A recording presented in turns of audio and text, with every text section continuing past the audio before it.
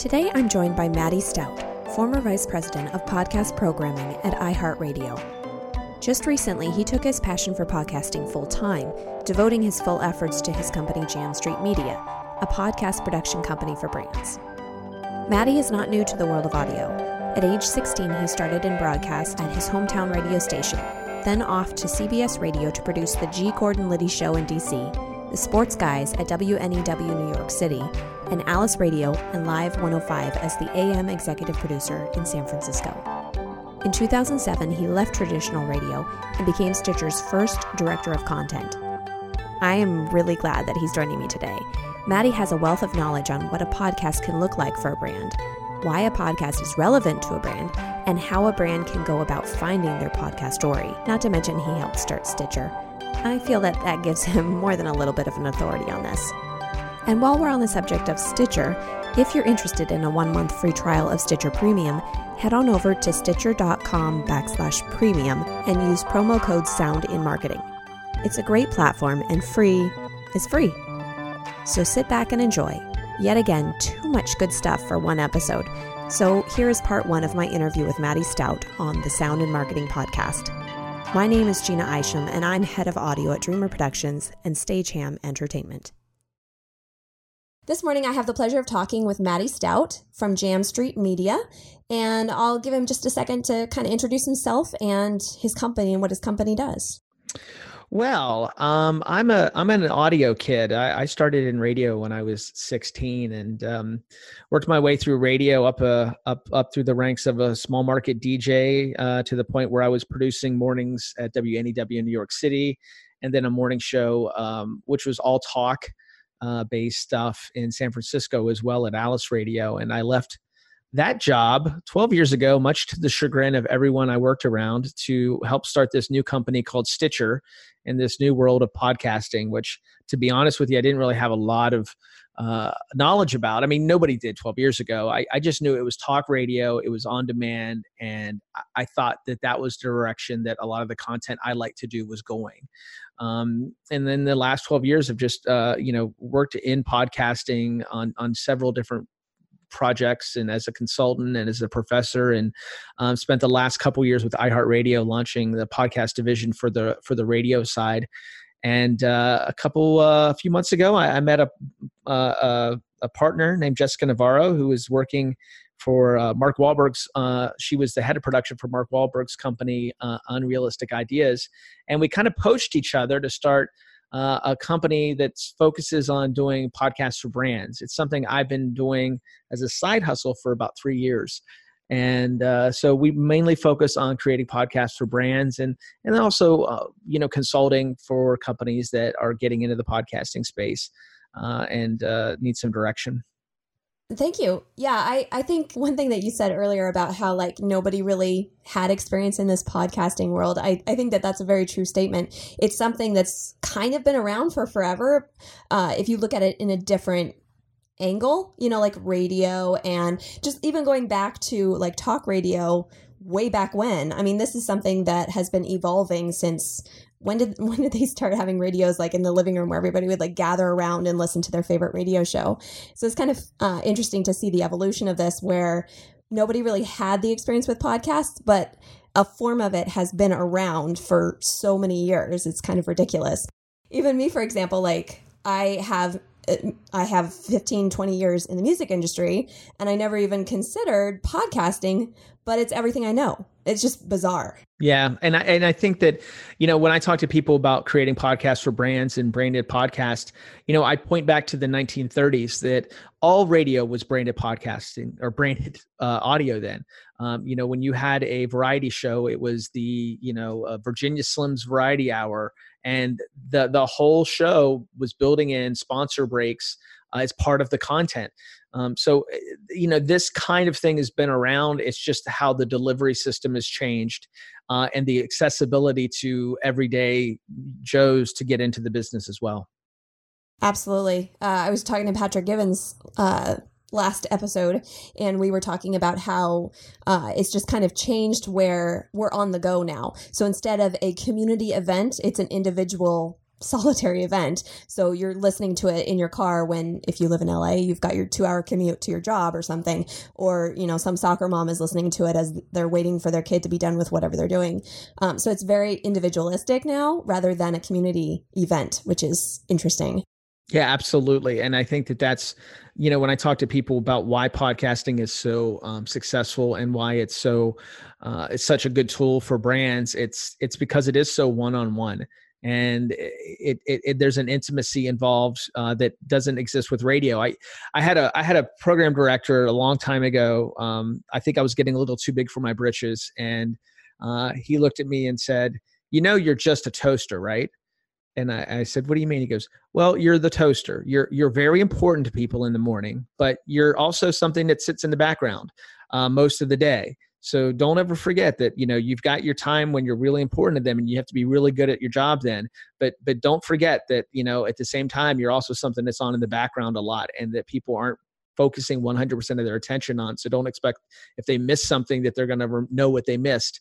And it's something that's the opposite of podcasting, where we're in your ear, you're putting on headphones specifically to listen to the content, and it's not on in the background.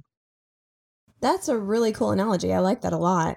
It's absolutely true. I didn't want to hear it at the time. At the time, I was like, shut up. You don't know anything. Of course not. Of course not. It was your livelihood. Of course not. How would you typically pitch your services to a client? Do they generally come to you, or do you have to convince them into this being a good idea?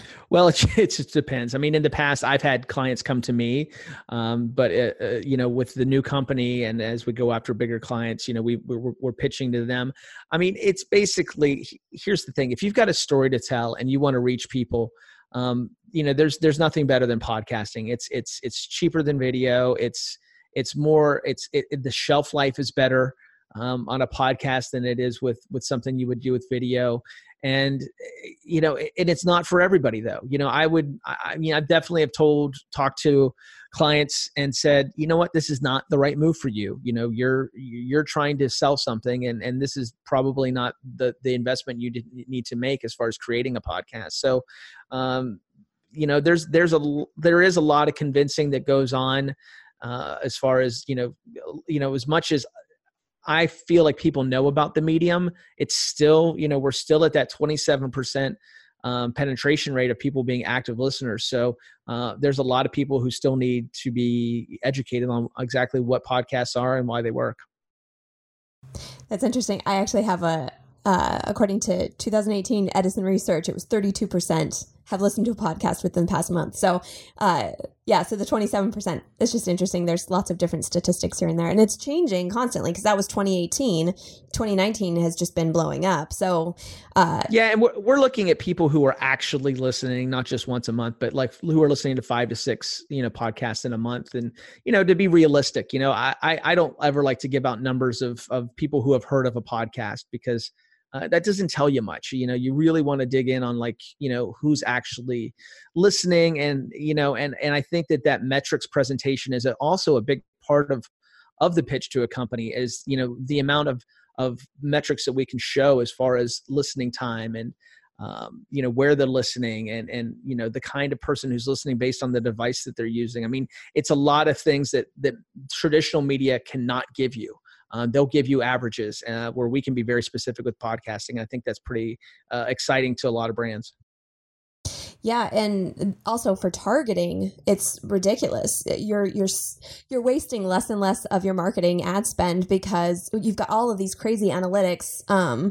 Just like the streaming music sites, Pandora. I'm sure iHeart is this way too, but Spotify and Pandora, and they have so many analytics to explain what device they're using, where are they, what are they doing, what are they interested in, and so advertising through a podcast, you're getting so laser specific with your audience. I can't imagine that being a bad idea to use your advertising money in a podcast. Yeah. The problem is that most advertisers are still old school, and they're looking at numbers and not at what the numbers mean. So, for instance, a radio station can come to you and say, hey, we have 2 million listeners every week.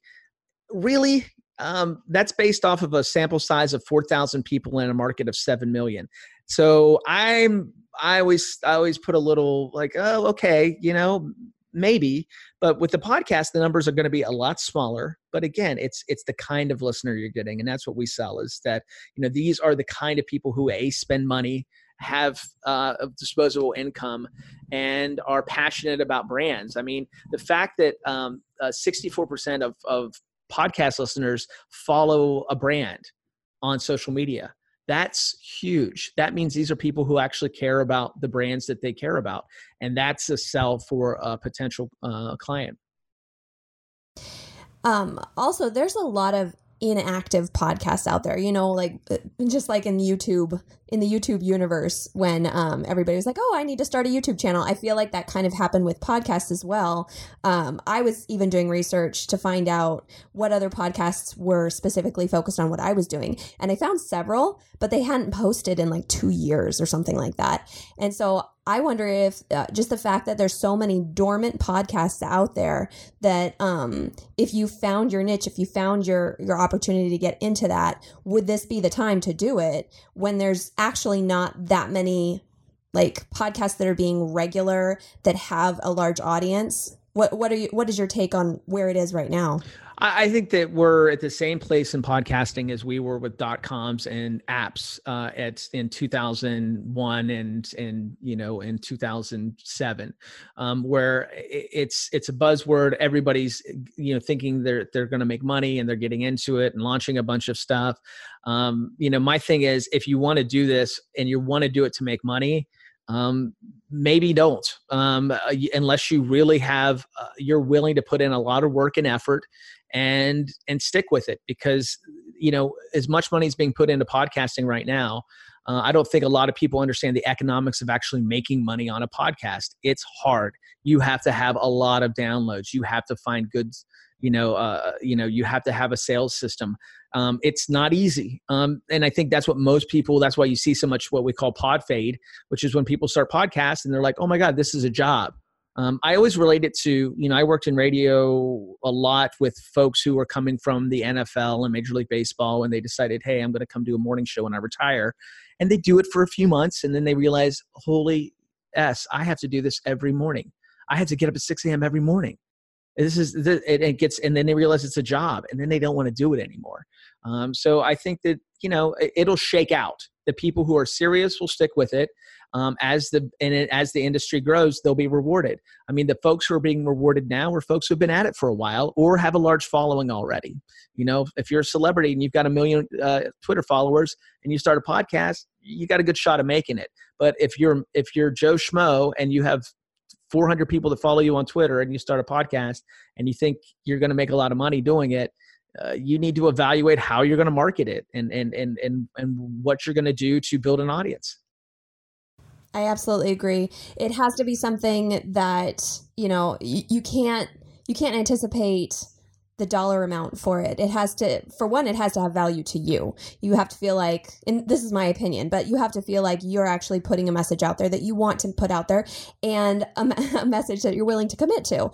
I've told clients before too, like, before you decide to start a podcast, be sure that you're going to mentally prepare for at least 6 months of this, and have like 10 episodes drawn out, just like scratched out or something like that before we even start, because that's a lot of like upstart that you have to get going, and then it just fades away. That's a waste of time, in my opinion. No, I insist that, when we work with clients, we lay out a full season on paper before we even begin to gather audio. And then, what is a storyline and the arc, for the podcast, and then also do at least 3 or 4 before we think about launching, because, I tell a lot of folks too, if you're new to this, you're not going to be very good at it right away. Nobody's good at this right away. It's like any other craft. You have to spend time and do it. And the third one you do will probably be better than the first one. So that might be the one you launch with and not the one you did first. That's a very good point. Yeah, no, you're right. I've been trial and erroring this since I began too. So I've definitely kind of come up with a format that I didn't start with when I first began this and everything. So yeah, it's definitely a trial and error kind of situation.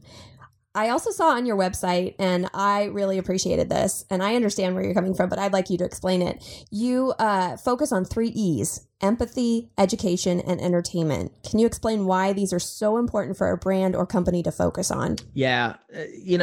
When I talk about podcasting and I talent coach, it always comes down to these three things. And the first one is empathy, and a good podcast creates an empathetic experience, which means that, I paint a picture, you hold the brush. I tell a story, you build the story, you put the video in your mind. And if we're not doing that and creating that kind of, shared experience, there's a great meme where there's somebody eating ice cream next to a bus board of people eating ice cream. That's a good podcast. So that's something that we look for. And, and that also keeps you in mind of like, am I doing this podcast for me and the person I'm doing it with, or am I thinking about the person listening? The second one is education. Even if you're doing, three guys telling jokes in a circle, there is an educational factor that goes into listening to a podcast. It's one of the reasons why I teach at a university, and I have these arguments with people my age all the time about young people. And they're like, oh, these kids are not interested in learning. They're this, and this. And I said, the fact that podcasts are so big with millennials and more importantly with Gen Z, that it's proof that people they're smart. They want to learn. They're interested in the world, So education's a big part of any podcast that we do. And again, at the end of the day, is it good? Is it entertaining?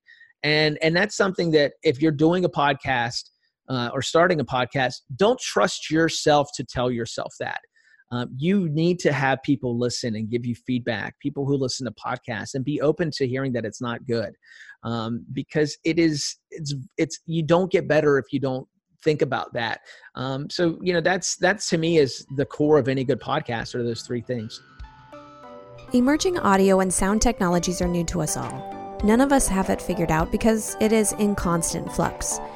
This is a new age, a new empire. Now is the time to experiment, research, and dig a little deeper.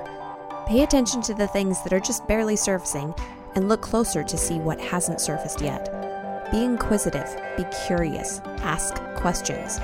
The only way any of us will be able to get ahead in this is if we work together and share clues.